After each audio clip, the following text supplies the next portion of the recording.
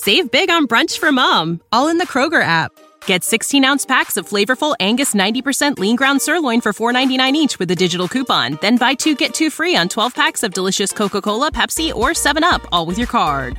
Shop these deals at your local Kroger today, or tap the screen now to download the Kroger app to save big today. Kroger, fresh for everyone. Prices and product availability subject to change. Restrictions apply. See site for details.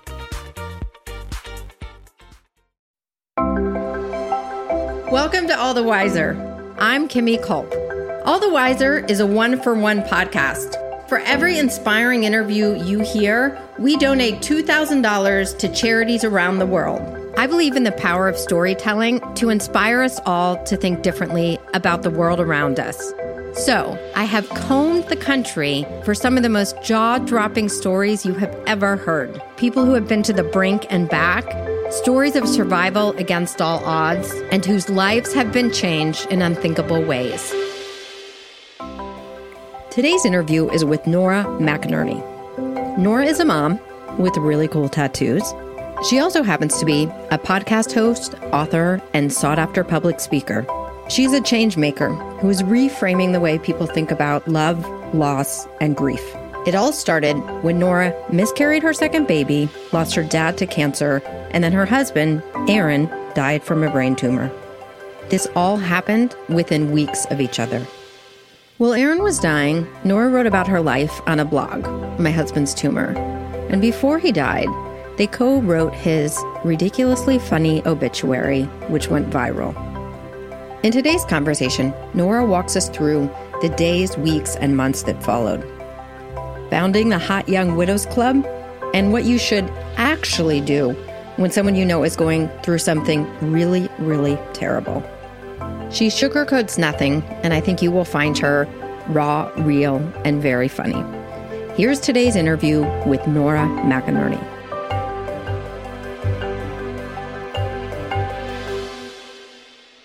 Hi, Nora, and welcome to All the Wiser. Before we get started, I just want to say in researching for our conversation today, I listened to your podcast, Terrible. Thanks for asking. And it is so well done and funny, and I think a lot of our listeners will love it. So I'm going to link to it in the show notes so people can check it out. But congratulations. It's really awesome. Oh, thank you. So I'm going to have you introduce yourself.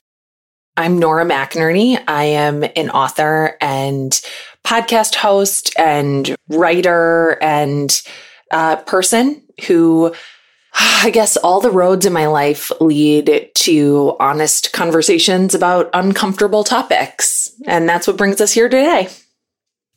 Yes. So, and I've learned again in digging into all your platforms, what you've really created is this space, which is reaching millions, where you're talking about hard stuff, beautiful stuff, ugly stuff.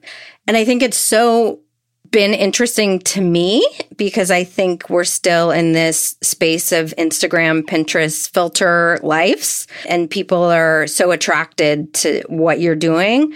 Where do you think that comes from, and why do you think people are resonating so much with the conversations that you're having? Well, I think because they're just a fact of life, and they're an eventuality for everybody at some point, and we all know that, but until it actually arrives at our doorstep, until something terrible happens to us or to somebody we love, we do tend to believe that bad things are things that happen to other people until all of a sudden we are the other people. And there's just so many ways that life can get hard and really bring you to your knees. And it comes for everybody eventually. So I think that some people are here for it because they've been there, and some people are here for it because they know they will be eventually. Speaking of bringing you to your knees, this whole career, sort of where you stand today, started with you on your knees at an epically horrible year in 2014. For those listeners who have not heard your story, can you share with those who don't know what 2014 and the years leading up to it were in your life? Well, in 2010, I fell in love with a man named Aaron. And in 2011, we found out he had brain cancer. And that year we got married. A year later, we had a baby. And on our, what would have been our third wedding anniversary, I was at his funeral. He died of brain cancer, and he died 6 weeks after my father died of cancer, and my father died 5 days after I miscarried my second pregnancy with Aaron. So it was a lot all at once and a lot of different kinds of loss. And prior to that, Aaron and I had both worked in advertising. We were really average, moderately successful people who worked in the marketing world, and our lives were really, really good and very easy. Very easy. Tell me about meeting Aaron and falling in love with him. I met Aaron when I had moved back to Minnesota. I'd been living in New York City, which Aaron always loved to make fun of me for. Like, oh, did you know Nora used to live in New York? Oh, wow. She's so special. But I'd moved home, and I was out with my cousins, who also happened to be basically my only friends at the time. And this man walked up to me and he said, "Oh, you're Nora McInerney." And I thought, yeah. And who are you?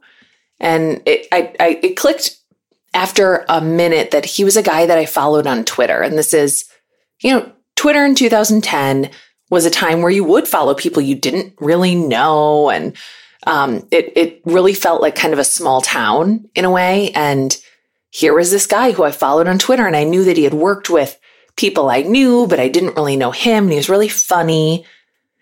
And he was standing in front of me, and he had come there to meet me. He'd come to this art opening that we were at, and I spent the whole night talking to him. And then he asked me out, and then we were just together. And you had the diagnosis, and I believe you knew it was terminal when you guys decided to get married and to start a family. Walk me through those conversations. A year after we met, Aaron had a seizure at work, and he ended up in the hospital, and they found he had a brain tumor, and we didn't know what it was. We're just hoping for the best. Like, oh, it's nothing. It's just, it's nothing.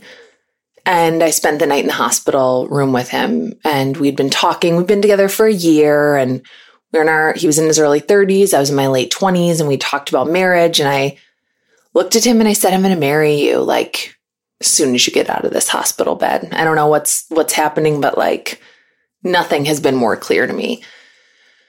And he said, "You can't marry me now. You can't marry me now. You don't want to be with someone who's going to be sick." And I was like, "You're not sick. You're not sick. I love you." And a couple weeks later, we found out that he had brain cancer. We didn't hear the word terminal ever. We heard the word stage 4. And we knew from, the one time that I Googled it that there's not a cure for brain cancer. But it wasn't as if we had said like, well, you're going to die, so we might as well get married. It was more like, this thing is happening, but it's not going to be our entire lives. And we're still going to have a life. And part of life for us meant trying to make sure that we had experiences that were important to us, which was getting married and which was having a child. And we did all of that knowing that our future was at best uncertain and at worst limited together. And you described in, I think, the book and in one of the podcasts, Ralph was 2. Your son Ralph was 2 when Aaron passed away. Is that right? He was almost 2. Okay, so Ralph is almost 2 when Aaron passed away, and you described those 2 years, like cancer, chemo, brain tumor, and all of some of your happiest, where I think so many people would think, oh my gosh, they're in the trenches and they're dealing with cancer and how stressful. And you also talk about a tattoo in reference to that you got, I believe, the day before you married. So tell me about those 2 years and tell us about the tattoo and what it meant during that time. I got the word now tattooed on the inside of my right wrist right before my wedding. And I did that because I've always been a person with a certain amount of anxiety and a sort of depressive disposition. And anxiety is about worrying about the future, and depression is often about ruminating about the past. And I didn't want to waste time on either of those things when there was such value in the present moment. And not that the present moment was always, wonderful, so thrilling. Sometimes the present moment was like wiping blood from Aaron's brain surgery scar. Sometimes the present moment was really, really difficult, but I did know that when I was in the moment, that those were the moments that I wanted to be present for. And because I'm so easily distracted, I did need to get that tattoo. Right before our wedding. I also needed something new for my wedding day. And so my something new was a tattoo. And I really do think of the time that Aaron and I had together, and after we had our son, which was about, a year after our wedding, like those were hard years. And they were also probably the best years of my life so far, because we had each other and we had so much time to be present with one another.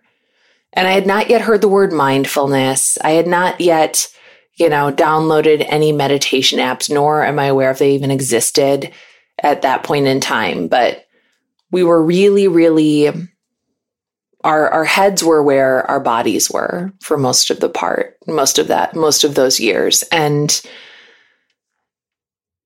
our lives were not just cancer.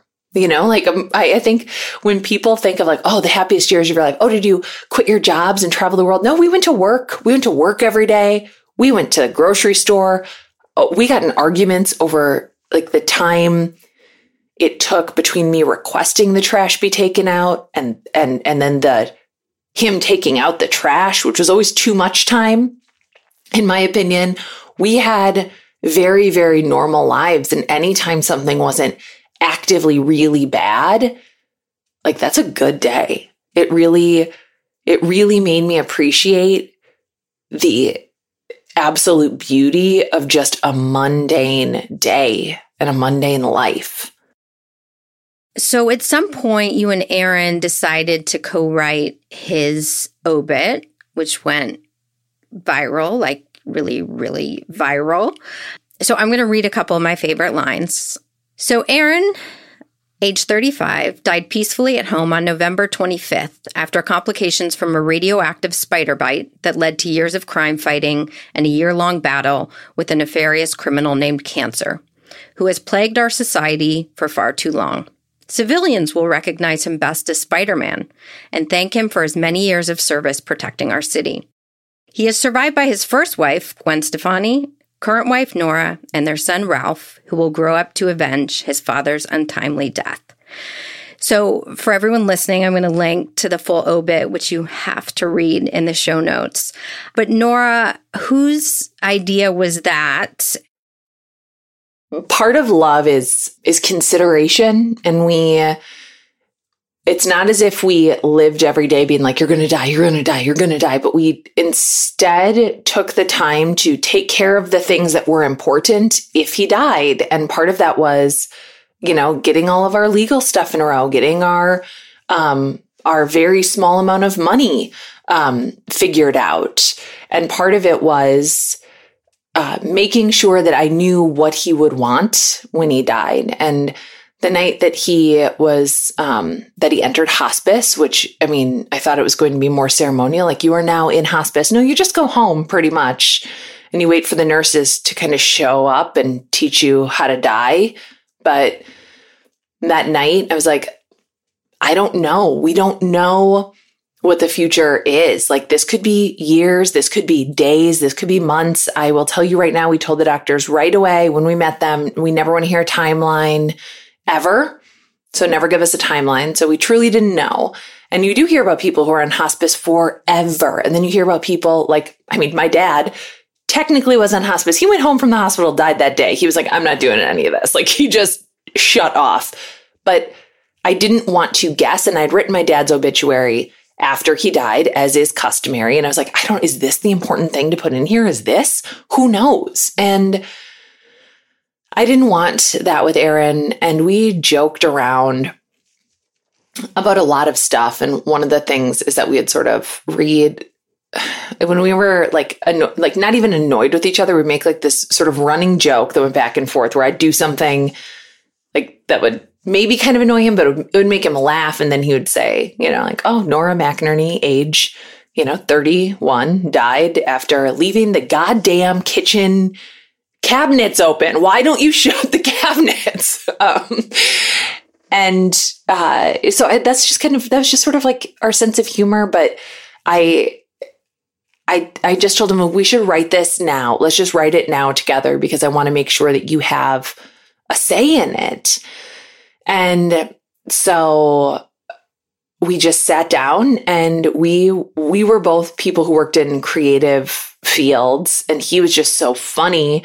And it was like working on any project together. Like I'd say something, he'd say something, and we came up with what we came up with. And I saved it in a file I think it was called Just In Case. And I didn't think that they would print it. But obituaries are not journalism. You pay for it. So it's basically like an ad for your death. You can write whatever you want. And they published it. And it was, all of those things are inside jokes with like ourselves and our friends and our family. And a lot of people liked it because maybe it wasn't so factually true, but it was true to who Aaron was and how he lived and how he wanted to be remembered. And I think that's what resonated with people. So you said that they came in and the hospice nurses taught you basically how to die and how to prepare for death. What does that entail? I think I'm being a little flippant. They don't know how long it'll be either. So they bring you drugs that you might need, and they tell you how to give them, and they kind of assess where you are, and they order any medical supplies you might need. And all of a sudden, your house is not a house anymore. Now it's a hospital room in your house, and everything smells strange. And there are weird plastic dishes in this sort of pukey shade of pink, meant for whatever it's meant for. And there's gauze. There's just so many things that smell like a hospital in your home. And you don't want any of them. You don't want any of them. You don't want this safety bar in your bathtub. Your husband is 35. You don't want this special seat on your toilet. It's just all humiliating and awful. And yet you do it all, and you do it because you love this person and because you would do anything to make anything easier on them. But your nurses, your hospice people aren't there with you.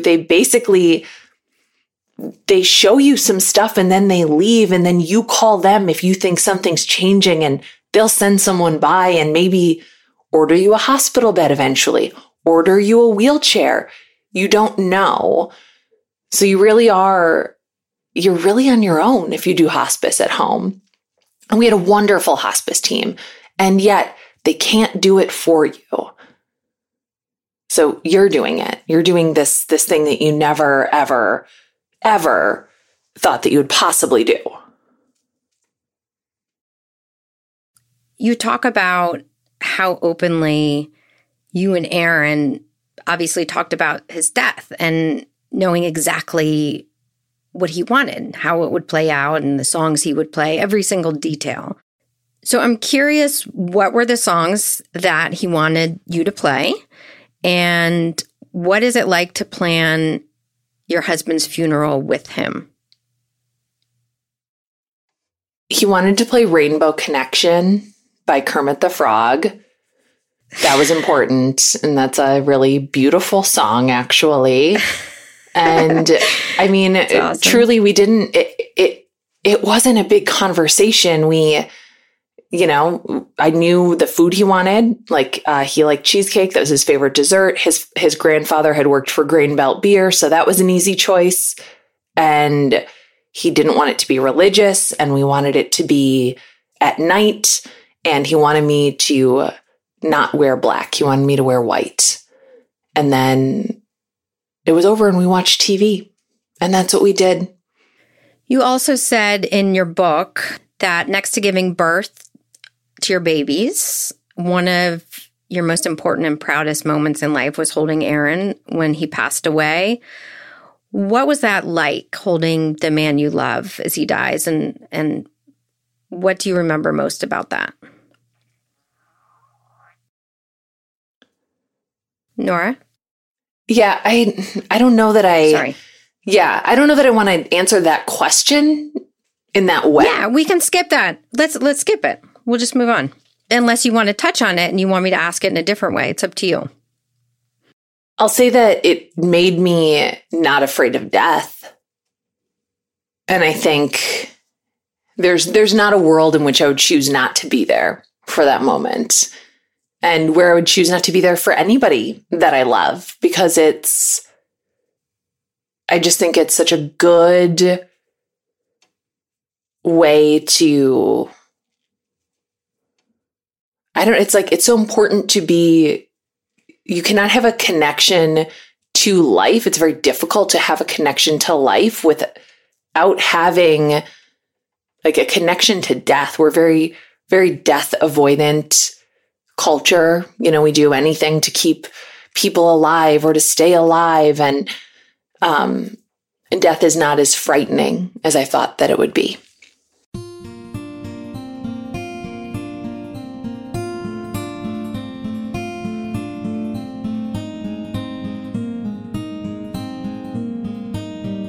So at this point, you've lost your dad, you've miscarried your baby, and Aaron's died. So you're a 31-year-old widow.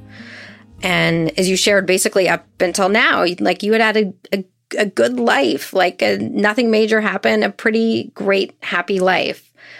So at this point, how do you even function? Like the next day, how do you function? The next day, I'm so hungover. The day after the funeral, I'm so hungover I can barely walk.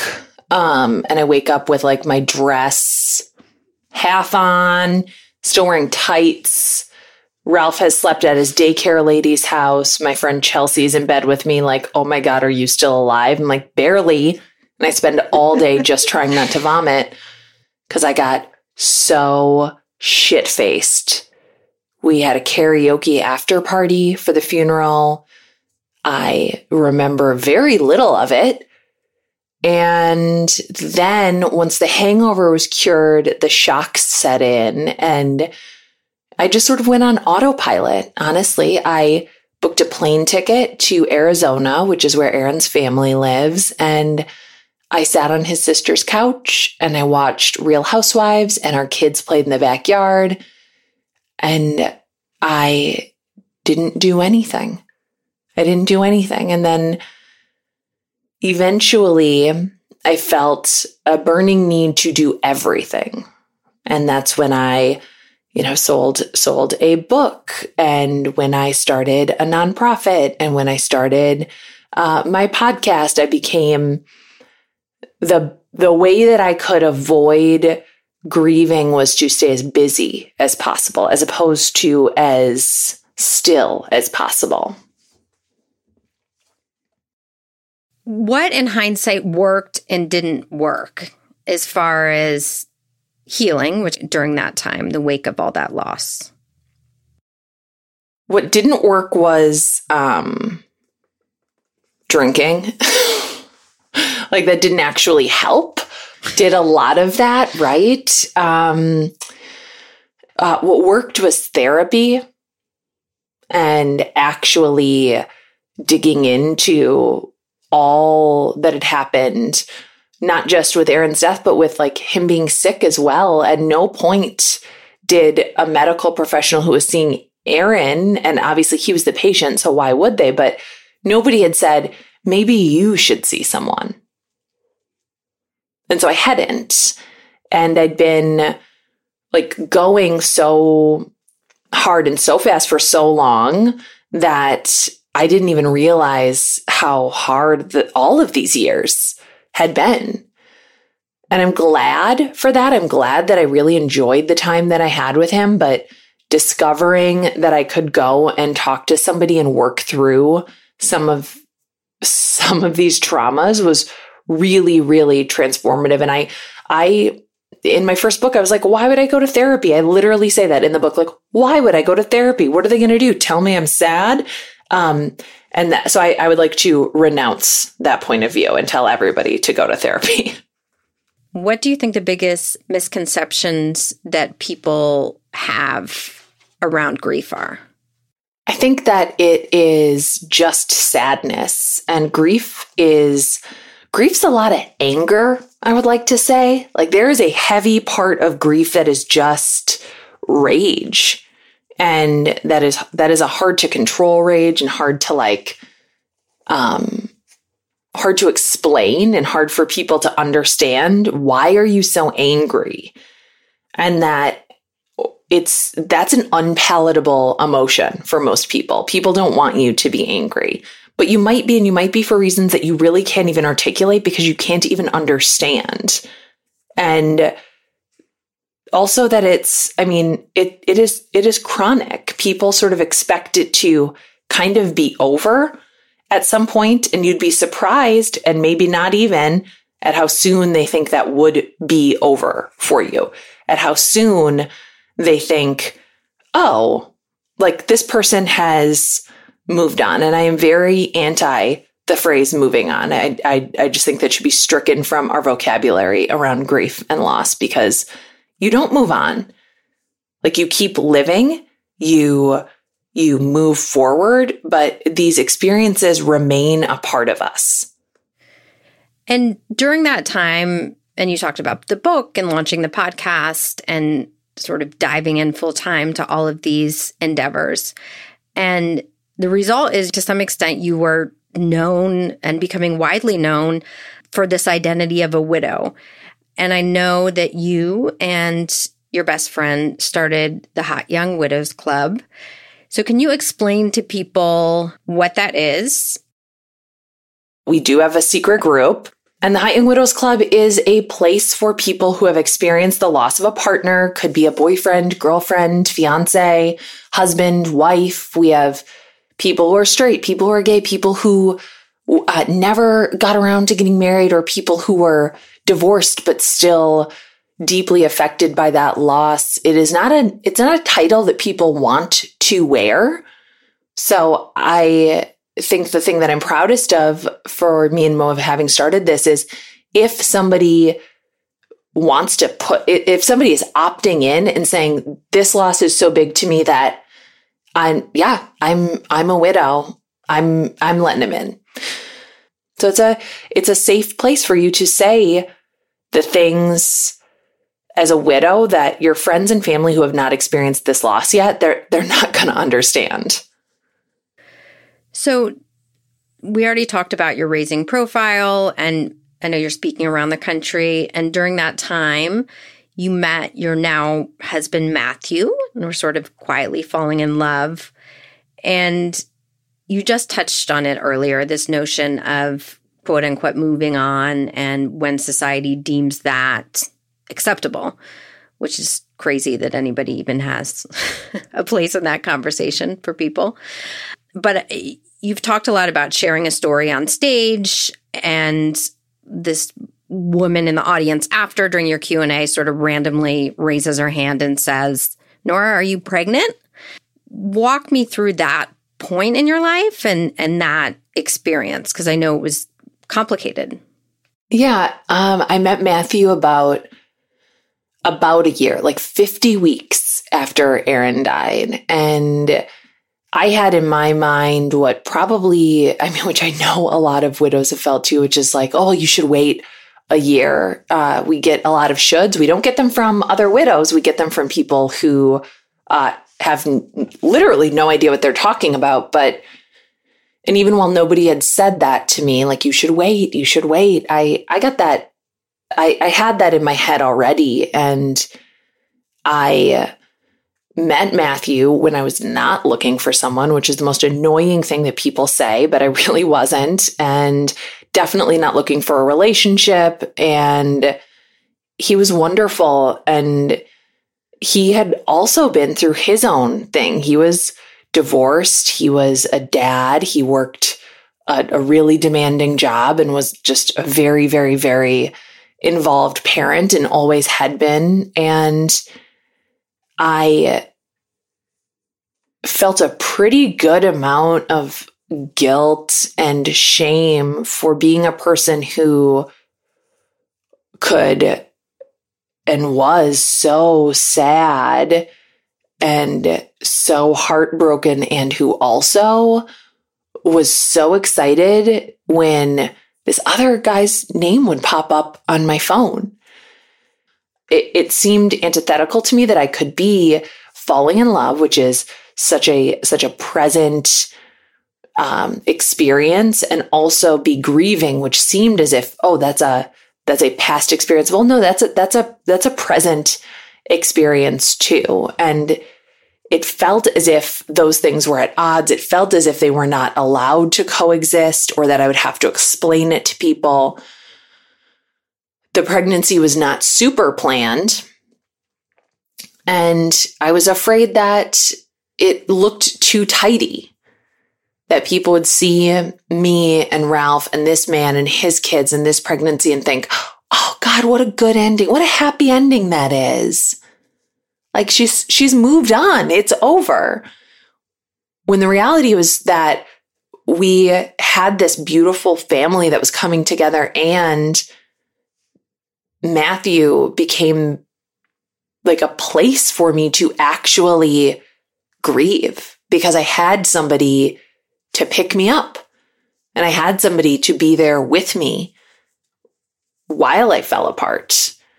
And I was experiencing this really, really deep sadness that I'd been running from while I was also falling in love with Matthew. And I love our family, and I miss Aaron. And that's a lot of things to take in at once and sort through all at once. Any of these things are big. Losing a husband is big. Falling in love again, that's big. Having a baby is big. Starting a nonprofit, writing a book, all these things, these are all big experiences, and they were all mixed together, and it was very hard to sort them out and to also come to a place where I could say, I lost Aaron and I have this now, but it wasn't a trade. I get that. I really, really get that. Like all of our lives, I guess, our path and what we've experienced, the roads that lead us to where we are today. But yours was certainly dramatic in fashion, without question, right? Extraordinary loss, as you've shared, in this trifecta at a young age. But when I've been digging in and learning more about your life and your journey, where you are today, so many of these things, right? Your nonprofit, your career of reaching people and storytelling, your best friend, your husband, and this family you've created, sort of all, in a sense, originated or came through the life and the loss of Aaron. Do you ever, I guess, think about that or question why this happened to you? I think about it. I think about it in like the sense I just talked about, where it's like, it's hard to be grateful for something that had a pretty big price tag, but it's not a trade. It's not as if I said, okay, I'll give you, universe, I'll give you a pregnancy, a dad, and a husband, and in exchange, I'll get this. That's not a trade anyone would ever make. And so I don't question why it happened, honestly, because bad stuff happens every day, terrible things, all day, every day, to all kinds of people, and there's not a reason for it. But I think that, the life that I have now is completely unrecognizable from a life that I would have imagined in 2009, or even a life that I would have imagined in 2014 when Aaron died. I have always had all of these capabilities in me, but I didn't need them. And if I had a choice, I would have a podcast about, Real Housewives of Beverly Hills, or maybe about house hunters. And I would have written a book about like really, over the top bosses, or I would have written like a YA novel. Who knows what I would have done? Maybe I would have just stayed in my cubicle and done the job that I have always done, but you get what you get and you work with what you have. And this is what I had. This is what I have. You have become this official, unofficial expert on grief. So my question to you, and I think we all want an answer to this, especially those who haven't been through something to the degree that you have. When the shitty stuff happens, what is the right? There's no right, I guess, but what is the best thing that you can do to show up? Whatever you can and will do to show up.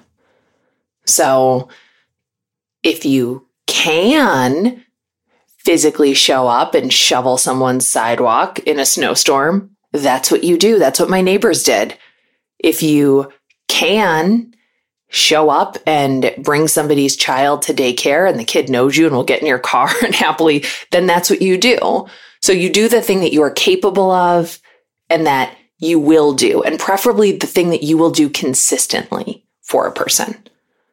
You don't ask them, what can I do? Because they don't know. They don't know. They don't know what they need, and they don't know what you're capable of.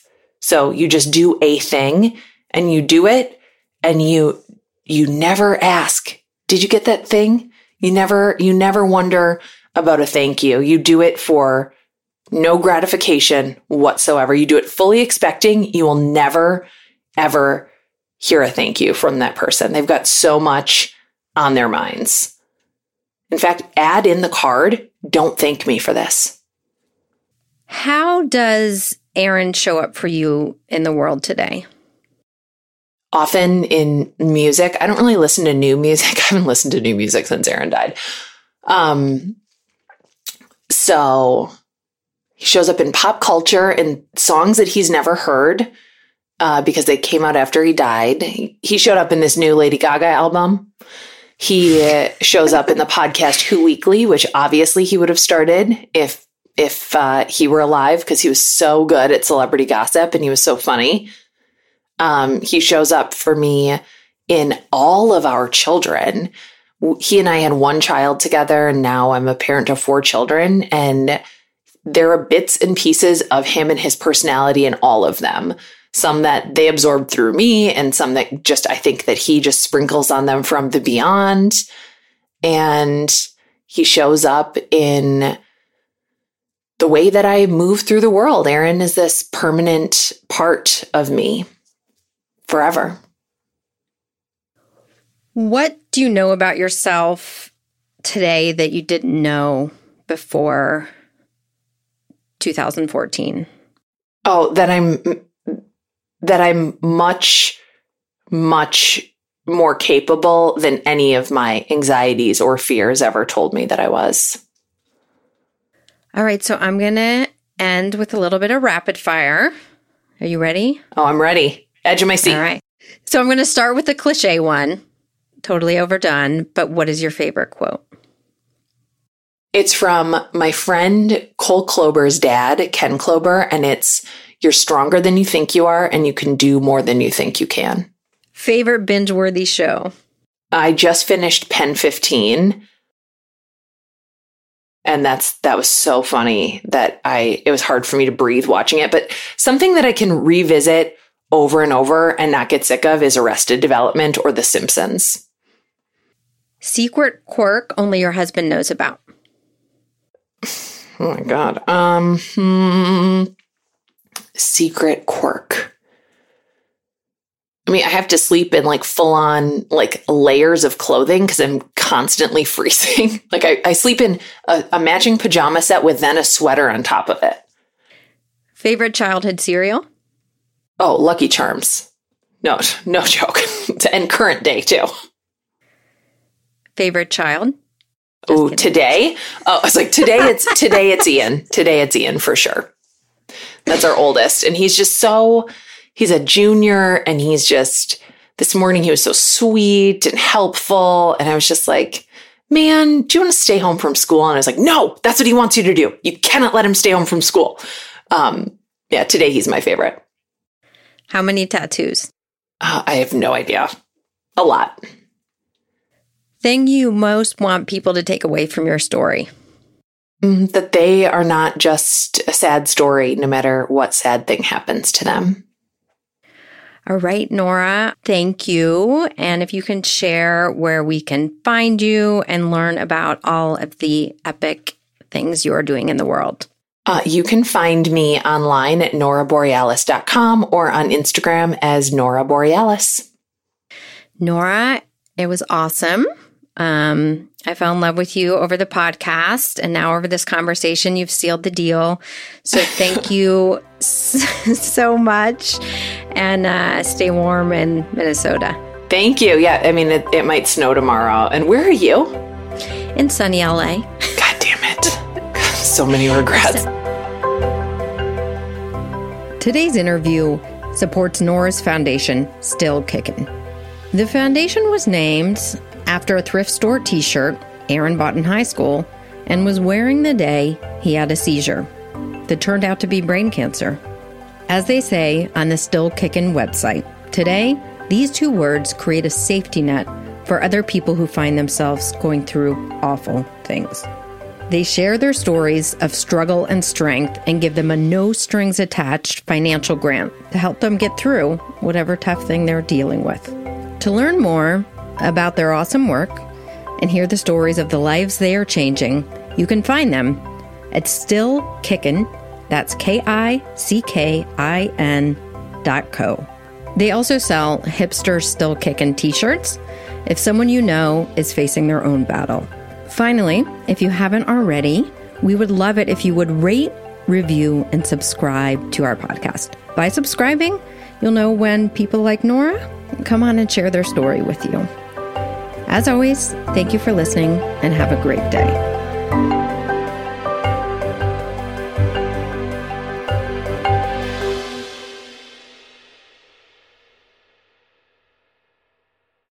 Save big on brunch for mom, all in the Kroger app.